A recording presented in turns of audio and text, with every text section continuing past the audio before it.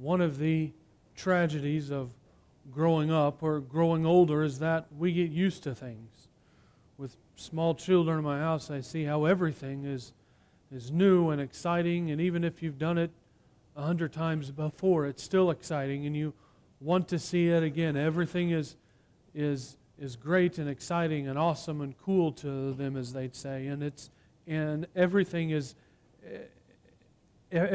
new, and they're not used to anything, and they don't get bound down by things. But as we grow up, as we get older, we often forget. We get used to things. The new often becomes the old, and the old becomes the boring, and the boring becomes just a routine, something that we do, right? It happens to us even in our spiritual life. Our lives get busy, and the things that we knew that we would always remember get swept up in the hustle and bustle of life. This happens in the Christian life too. As we've had VBS and kids camp, and with my own children, and talking with people, and with some children about being baptized, and kids and youth, and all of these things, it amazes me how quickly we forget what this is all about. How quickly we forget why we gather here.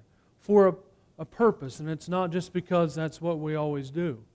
And it's not just because it's something to do on Sunday morning. It's not just because your friends go here. But we gather together for a purpose. When we are new in Christ, or when we're new in church even, we have a keen awareness of our sin. We have an appreciation and a love for Christ. We have a passion and a love for others that burns brightly, that burns with a great fire. But over time, those things can fade into the background, right? We just sang the song, "Oh Lord, please light the fire that once burned bright and clear." Right? Replace the lamp of my first love that once burned with holy fear.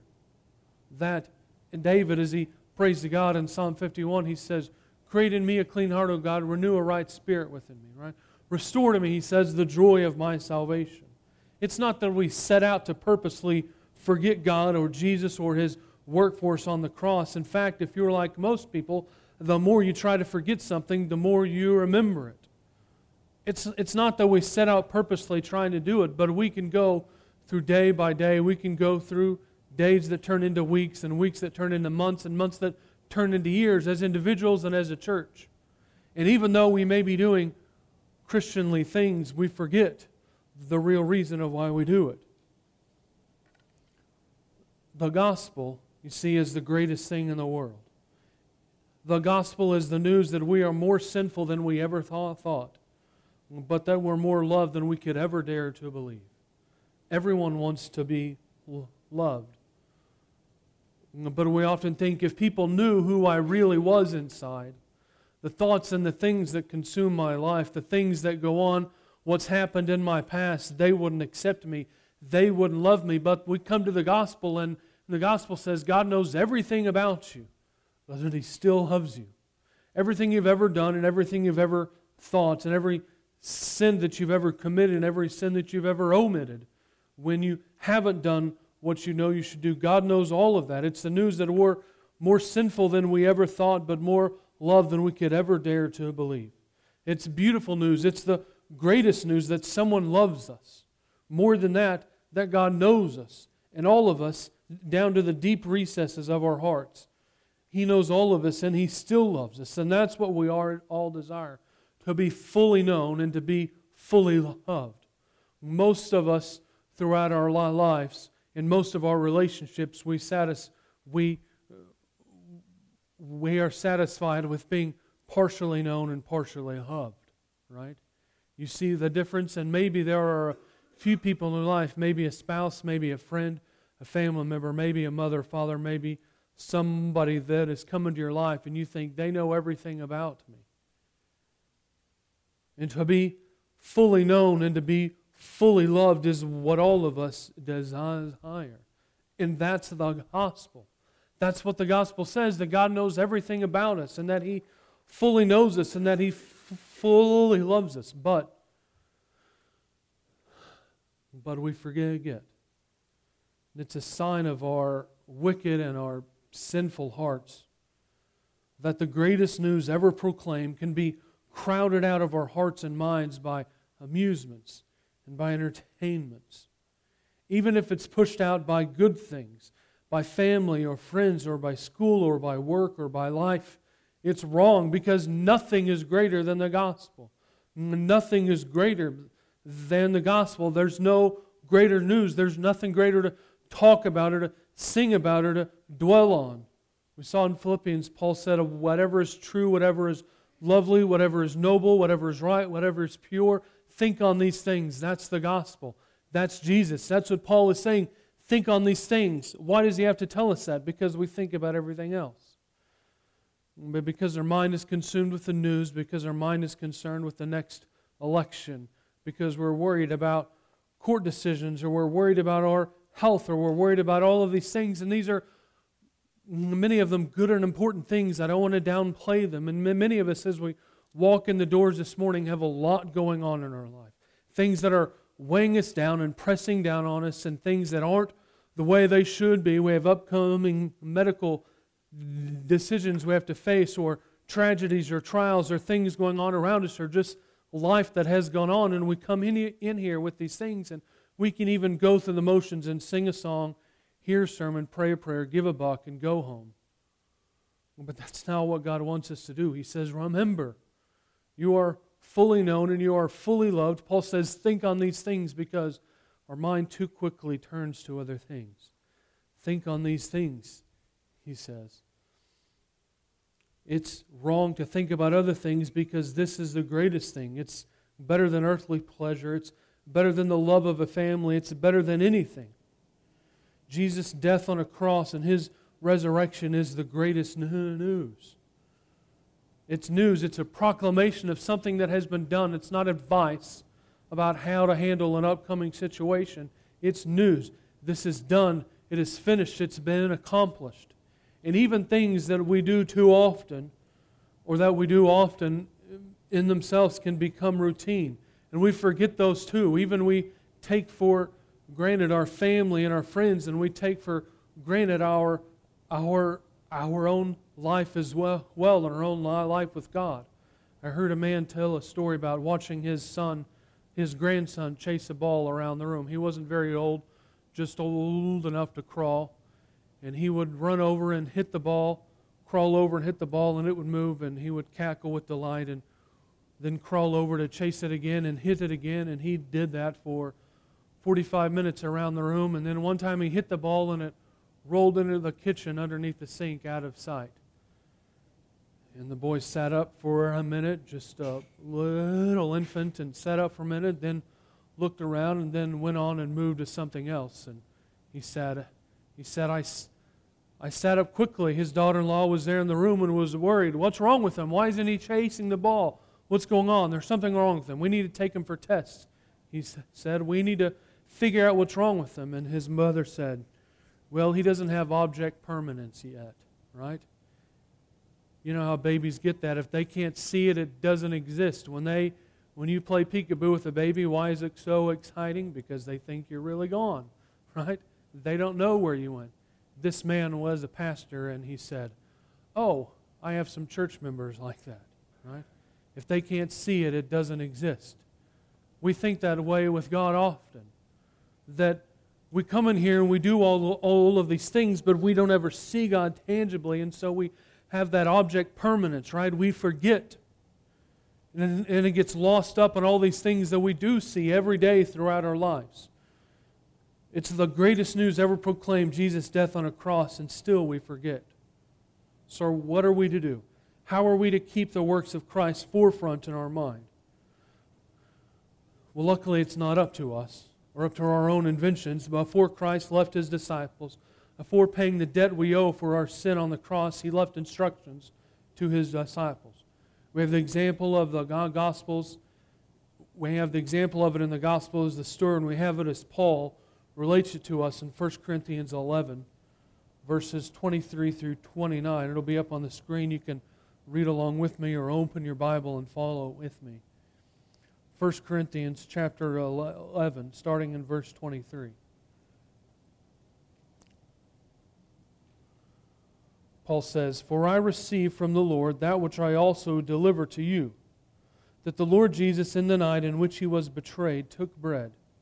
And when He had given thanks, He broke it and said, 'This is my body which is for you.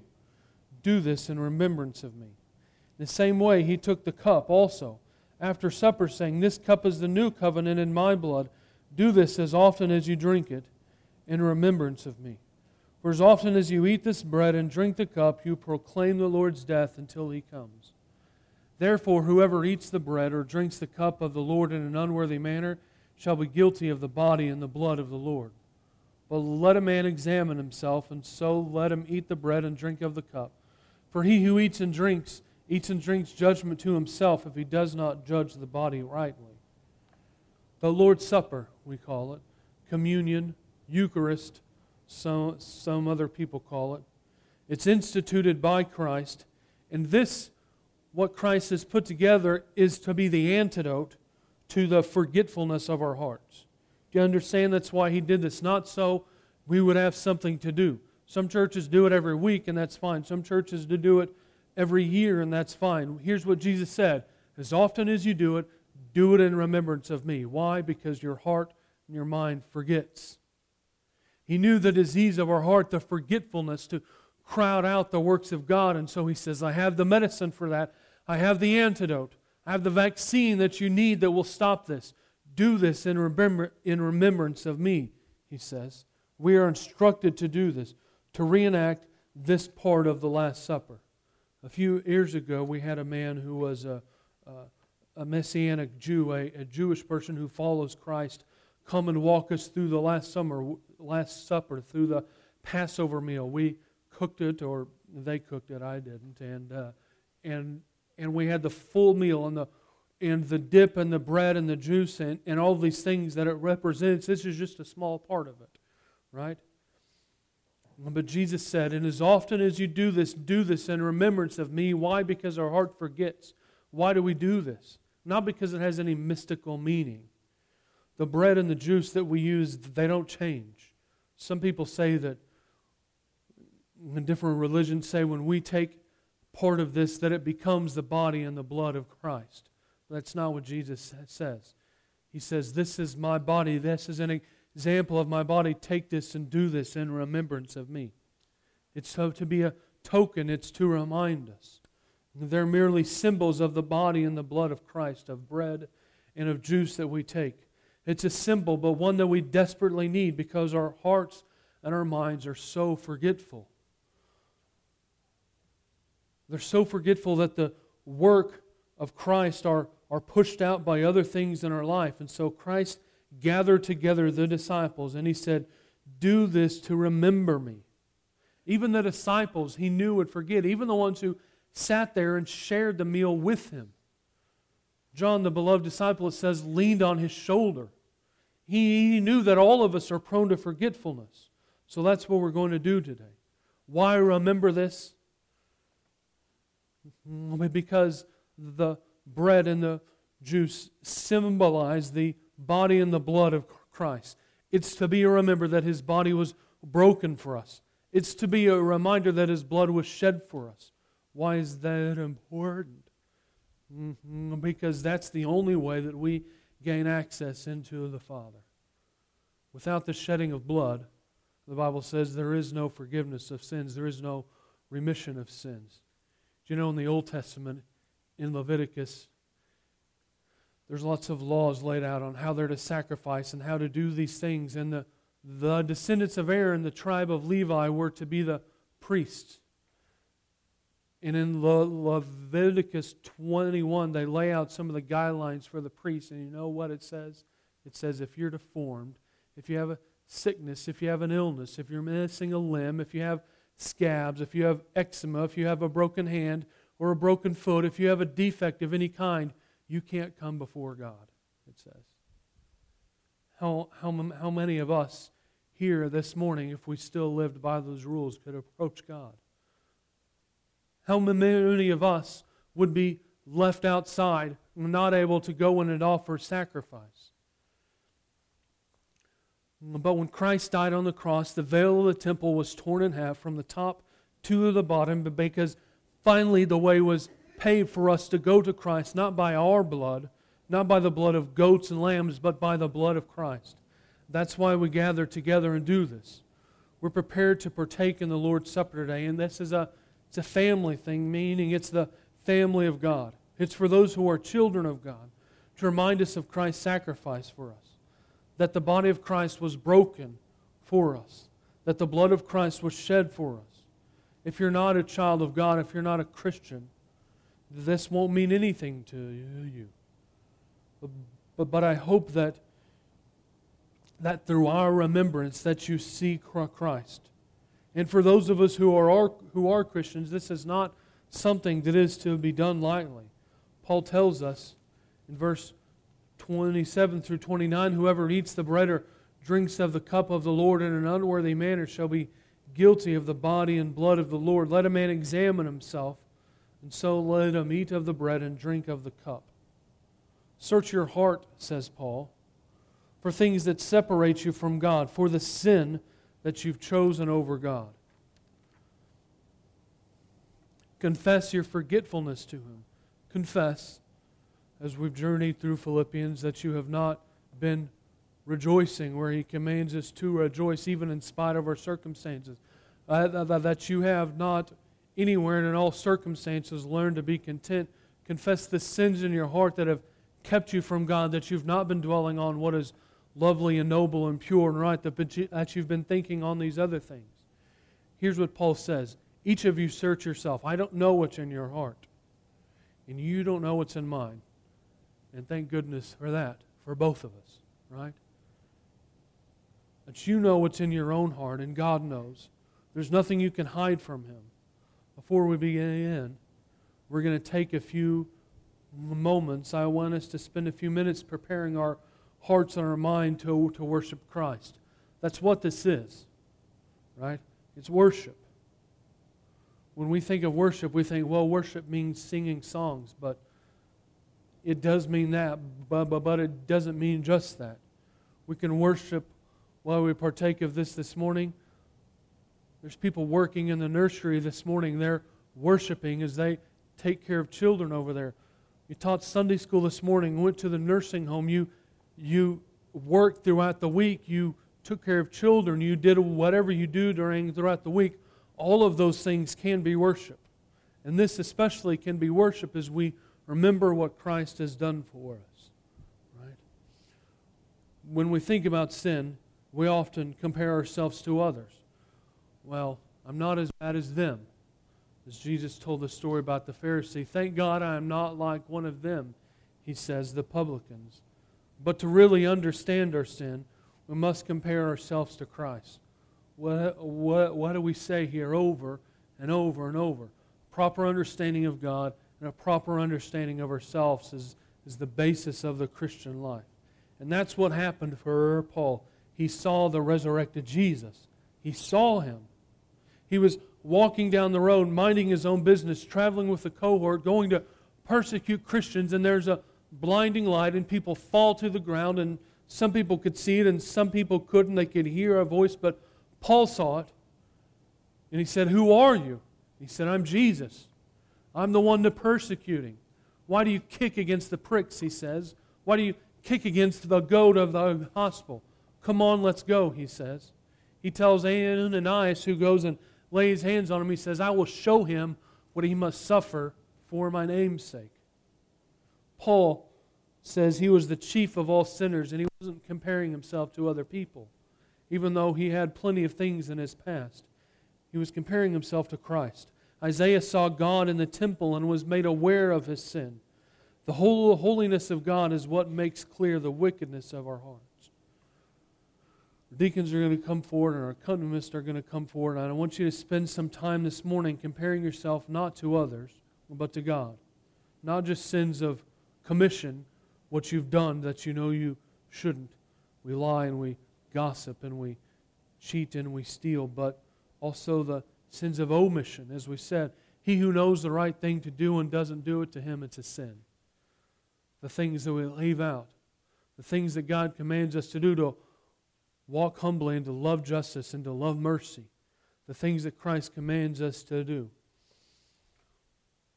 And we'll pass out the plates, and as it comes by you, don't take it lightly, but consider Christ's sacrifice for you. If you know your heart's not right, let it go by.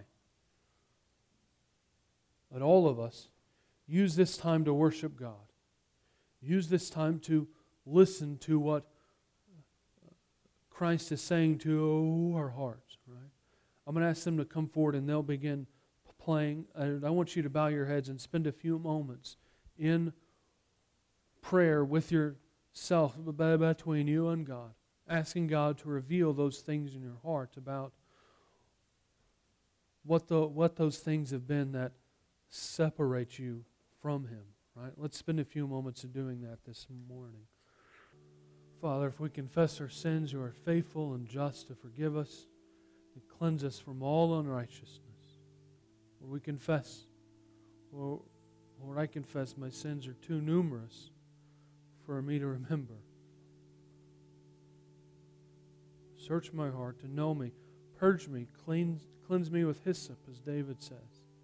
Wash me from my iniquities. As we come together to do this morning, Lord, may this be a reminder of your shed blood for us and what you have done for us, Lord. I pray, Lord, above all else, God, that we would honor you, Lord, by our worship through this morning. We love you, Father God. I pray these things in your name. Amen.